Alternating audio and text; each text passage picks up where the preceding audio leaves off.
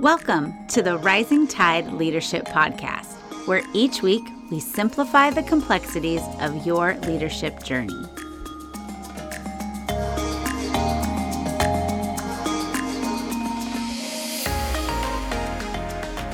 Hey everybody, thank you for joining us for another episode of the Rising Tide Leadership Podcast. We have a great show in store for you today, so whether you are listening to this podcast or you are watching us on YouTube, we encourage you to download the show notes and follow along if you can. My name is Amber Jordan, and I am here with Dr. Michael David Morales, aka Mo. Mo, how's it going today? Hey, what's going on, Amber? I'm doing well. Let's do it. Okay. Well, today we are going to be talking about the fact that leaders foster emotional stability. And I got to tell you, the first thing I thought of wasn't so much of emotional stability, but maybe a little bit of emotionally flying off the handle. With the best scene, and I think probably any movie having to do with this, is Steve Martin in Father of the Bride, when he is in the grocery store. Great movie. And he loses it over hot dogs and hot dog buns. So that's right. So if you have not seen this movie, I mean, it's hilarious. Steve Martin, I love him, but he's, you know, the father of the bride. So his daughter's getting married, and there's so much going on with, you know, the wedding expenses, and they've got this like outlandish wedding coordinator, and it's just one thing after another. And of course, yes, fathers get a little worked up about the finances, but really he's emotional about his daughter getting married, right? And so there's all this stuff going on, and he just pulls all of these crazy stunts and just things where he's like, you know, when he's looking into the in-laws checkbook, or, you know, just searching their house and the office, and just it falls in the pool, just all this crazy stuff. But he gets to this point where they send him, you know, the wife's always trying to calm him down, and she sends him to the grocery store, and she's like, just go get the hot dogs and the hot dog buns. Well, he goes to the grocery store in his tux, and he realizes, like we've all kind of noticed before, that there are more hot dogs than there are hot dog buns, and he just loses his mind. Why can't they just put the same number? Why are they trying to get you to pay for something that you can't even use? And he just flies off the handle, ends up having to, like, he loses it on the store manager, has to get escorted out, and then he ends up in jail. And his wife comes and picks him. She's just like, really, George? Like, this is where we ended up. So, man, you know, I can resonate with that a little bit. My kids would say I have moments of flying off the handle, but it's just such a true thing that when emotions are running high, it is hard to be rational about certain things, even hot dog buns. So we're going to talk about that today. So why don't you tell us, like, what do leaders need to do to foster emotional stability? Wow.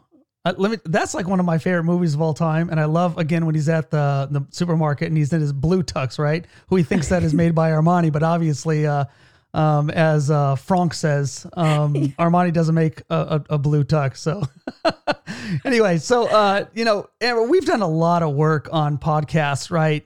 In the past regarding emotional intelligence and how important it is for leaders to possess an emotional quotient, just like they have an intelligence quotient or an IQ, right? So today we want to talk a little bit about the way leaders should approach the emotional stability for both themselves and their people on their team. So let's start out with the first point, which is this: leaders promote genuine emotion.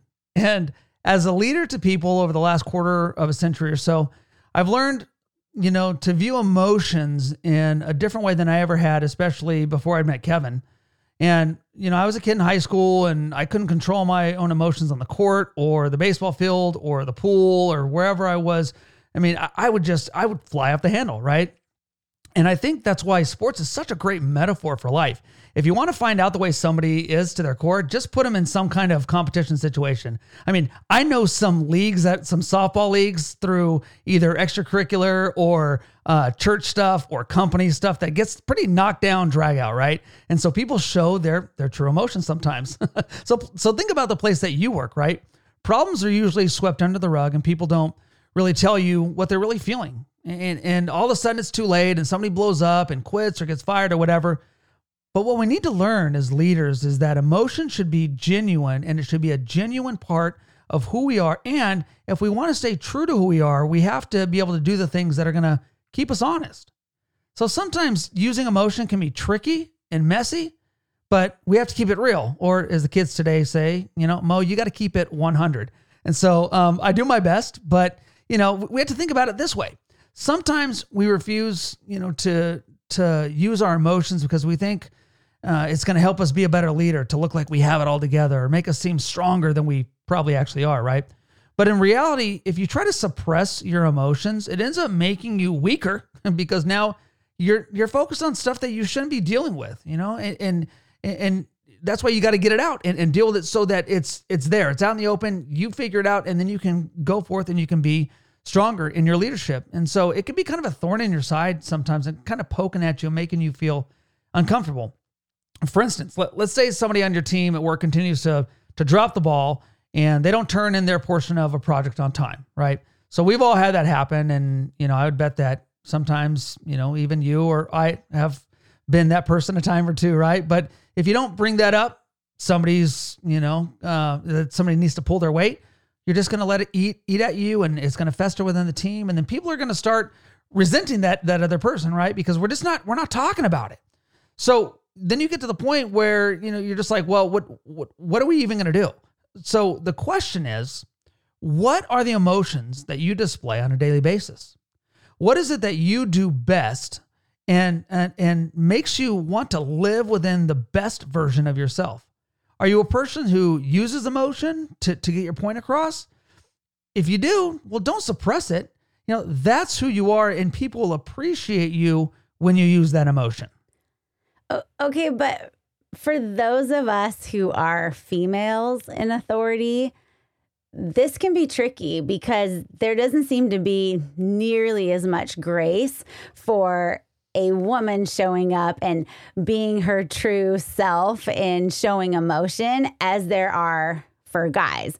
Like that, we're either accused of being too emotional or too bossy or, just overly sensitive about things. So how do we show up and be our truest, authentic self in that kind of environment? Yeah, that's a great question, Amber. We've been meeting for almost 4 years now, and we talked about this a lot. And I said, Amber, you're in a position of authority at your church, and you are an important person in making important decisions. And we talked a lot about what it means to own it, right? And that's why we actually went over one of my favorite books, Extreme Ownership. And I just said, Amber, you just got to do it. And you said, well, Mo, no, but this is a real thing. And I said, yeah, I'm not saying it's not real. It is real, right? We've all got stereotypes. We've all got stereotypes that we give to others, and we all have stereotypes that we get from others. And are they right or wrong? Are they fair? Well, probably not, but we have to live within them. But that's why what you and I, Amber, did right away is I said, who are the women who are speaking into your life? Because at some point you were asking me questions. You say, Mo, what do you think about this? And I would give you my honest assessment. I'd say, but Amber, I'm not a female. So you need to ask other strong females so that you can get their perspective. And it wasn't, for any other reason except for you needed to have strong women in your life. And so we worked on that to get you an inner circle, and we worked hard. And now you have 3 very strong women in your life who you can go to, who you call mentors. And you know what? One of those women has actually been one of my coaches over the years for like 20 years, right? So it's not about being a man or being a woman, but yes, there are stereotypes. But what I would say to all of our people out there, whether you're a man or you're a woman, you need to have strong leaders in your life. And if you're a man, you need to have strong men who have done it before you and better than you. And if you're a woman, you have to have strong women who have done it before you and better than you, because that's what's going to make you better. But what it comes down to is no matter what, this is what I always say, right, Amber? Hard work wins. And you need to be in a position where you can be your true self. And I'll say this, if you're at a place where you feel like you're just really kind of confined and you're not able to be your true self, whatever that is, whether it's subdued or, just outlandish or somewhere in between, and you feel like you can't be yourself, you need to get out of that place. It might be right for somebody else, but it's probably not right for you. You want to be in a place where people accept you for who you are and know your strengths and like you for those. and know your weaknesses and say, we want you to get those better. And we know how you deal with emotions, and we love having you on the team. You got to be on the right team. So whatever end of the spectrum you are, my advice would be for you to find at least, start out with one person at work. If you're like, Mo, I don't have an inner circle. Yeah, I know. Amber and I worked on it for literally months and months and months. And we chipped away and we chipped away. But start with somebody at work that really understands you and somebody that you trust, and let them in on the stuff that you're feeling. Because when it comes down to it, it comes down to this. A lot of us are feeling a lot of stuff in our lives. We don't always want answers, right, from somebody, but we all like to be heard. We all like to be listened to. And so you need that kind of person or people in your life, really. And like Amber said in the beginning story, all that George wanted, right, in Father of the Bride, was for somebody to acknowledge that he had stuff going on. And nobody was, because it wasn't about him, right? The wedding day was about his daughter, as it should have been.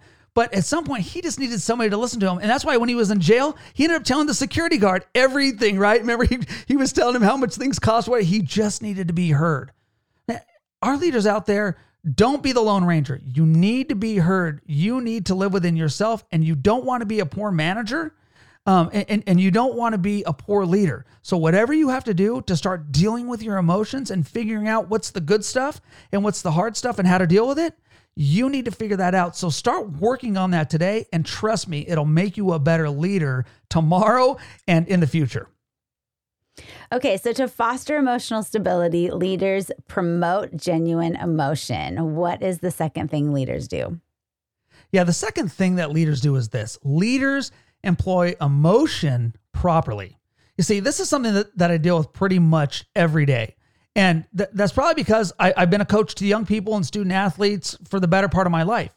And what I never understood and still don't understand is when people try to will themselves to win in sports and competition, meaning sometimes people don't put in the preparation to get things done, but then all of a sudden they think that if they can be emotional enough during the game or during the competition, and they can be spirited enough, they can will themselves across the finish line and win. And that's just not how it works.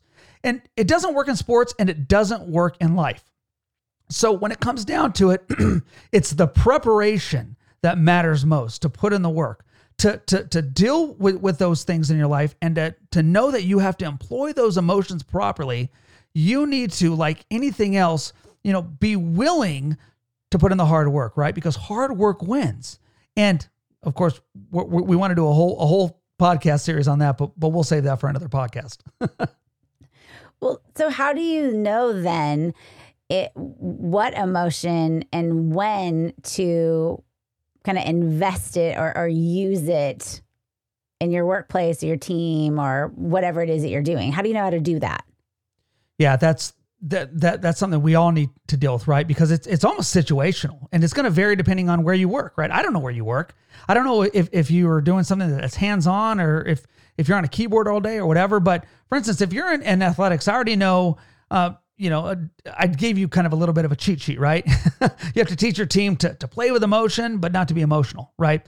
And that's going to end up kind of getting you to prepare to do the things that you need to get it done when it's important, which is usually game time or competition time, right? We don't want to overexert ourselves, but we want to put in the right amount of effort on the way into the situations that we're going to deal with. Same thing with emotions. We can't just all of a sudden say, oh, I'm going to deal with this. We need to train ourselves to do it better, right? And if we're talking about the workplace, I guess I'd have to ask the following question. Are you promoting standards and expectations that are able to be handled by your staff? So like if you're a sales manager, do you show your people how to sell better?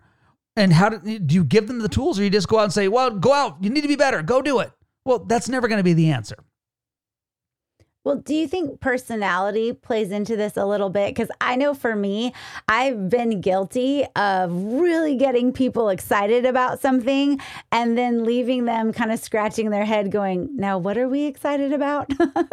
And then which is never a good thing, right? But then there are some people that I think maybe could use a little help on how to be, enthusiastic or kind of get people encouraged and excited about things. So do you think personality factors into that? Oh, for sure. I speak to crowds all the time, big and small, and there's always one person in the audience that just wants to give me a scowl, and I work overtime because I want to win them over, right? And then at some point I would go back to my mentor. I said, man, I really worked the room and I was doing my very best, and I was trying to give them everything that I had. And one of my mentors said, Mo, sometimes people's exciters are just broken. And that kind of took a little bit of pressure off me. And he said, Mo, you don't want to perform. You want to help your people in the right way. And so, Amber, I mean, we've talked about this a lot. As leaders, the responsibility falls on us, right? So if there's somebody on your team that needs to be excited, help get them excited, obviously. But right, we do that within the context of training them for the overall picture. Remember, John Maxwell says this, that everything rises and falls on leadership.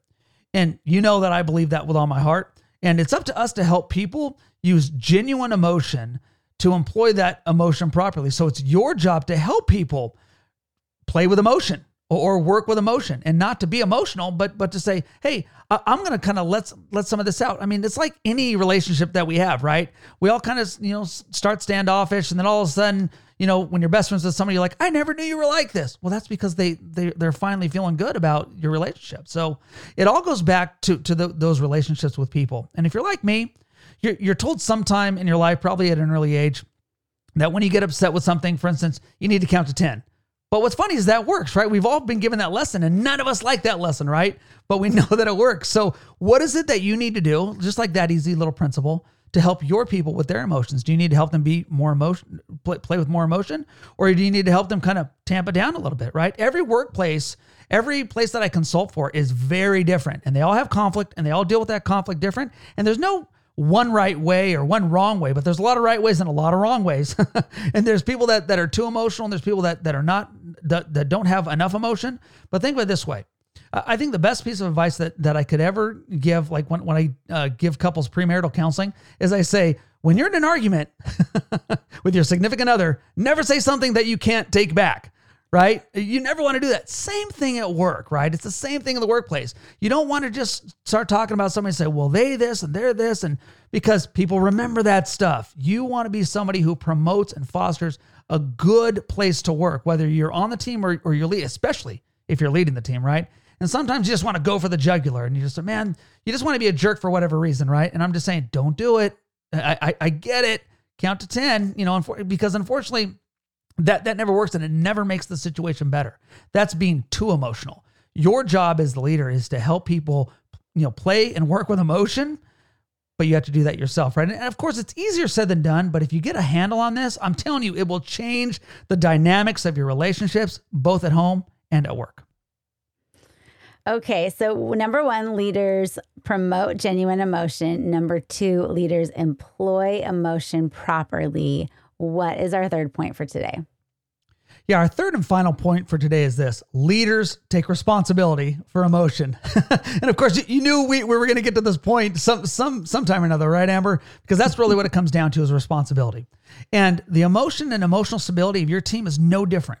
In fact, it should be at the forefront of your mind. I know that we've talked about this before, and we've wanted to do it on an entire podcast, but journaling is something that all leaders need to do. You've got to write stuff down, because I bring journaling up because there's things that you do on a consistent basis, right? On a daily basis, like I always say, that you have different emotions that you feel throughout the day. I do. And I need to be able to look back at those and see if I use them correctly or not.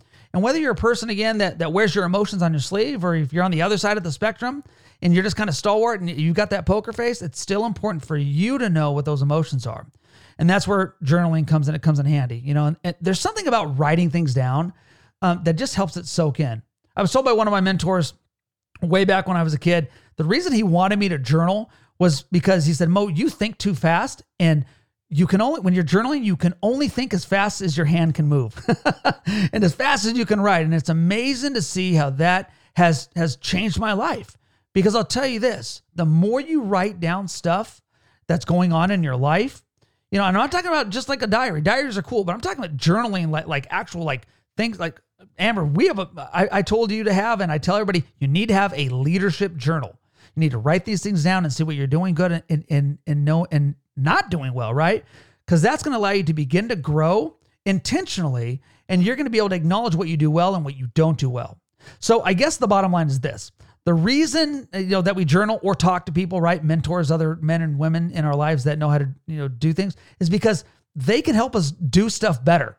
And why not tap into that, right? One of the reasons that people don't show emotion is because they're not aware of how they're feeling. It's amazing. And sometimes, we get upset or frustrated or something, and we try to bury those feelings because we really don't know why that's happening.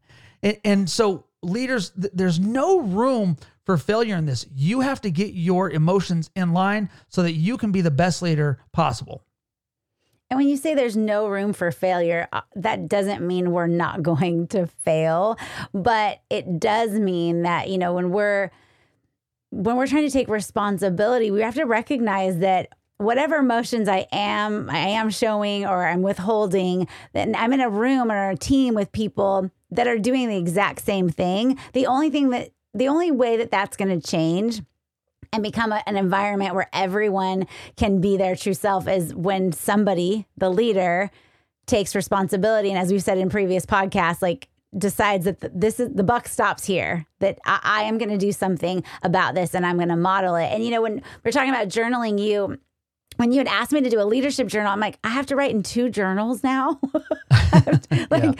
But what I've realized about that is that sometimes I don't know which category, whether it's my personal journal or my leadership journal, to put something in.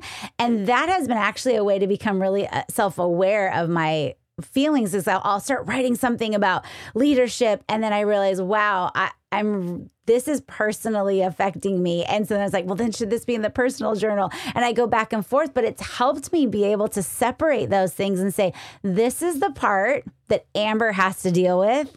Amber as a person. This is the part that Amber as the leader needs to deal with. And so that was really helpful advice. And, if you had told me that 3 years ago, I'm like, I'm just trying to journal for one thing. I can't do it all. But very, very helpful. So we are just about the end of this episode. So before we go, do you have any final thoughts for us today? Yeah, I do. I mean, think about it this way. If we take it back to the workplace, just remember that the businesses that put a high premium on helping people take responsibility for their emotions and help them walk differently through the hardships of life are going to continue to grow and thrive. But that's where we are today. The men and women that are in your care deserve your very best. And you have to take responsibility for your own emotions. And when you're modeling it, then you're going to be able to help others by encouraging them to do the same, right? We model it first, right? That last week we talked about being a teacher. That's what teachers do. The best way to help somebody learn is to show them how to do it. So here's your homework. You have to start paying attention to your emotions.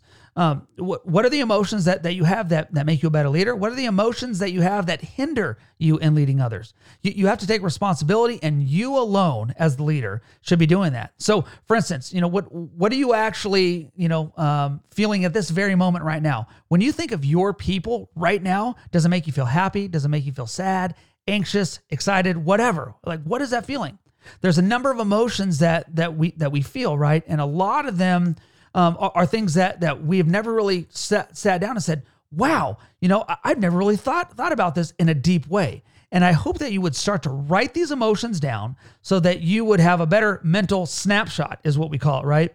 And when you have that snapshot, it's going to give you a reason to take responsibility for your emotions, and then it's going to open up for a whole bunch of possibilities. So, we've all probably heard the saying, don't let your emotions get the best of you.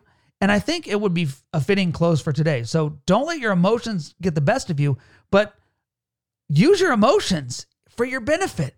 Because when you master your emotions and you're able to know the good and the bad and all the stuff in between that's in your own life, it's going to set you up to deal with things in a positive way, both for yourself and your team. And it's really going to revolutionize everything that you do. Well, that brings us to the end of this episode. Thank you, everybody, for joining us once again, and we look forward to seeing you next time.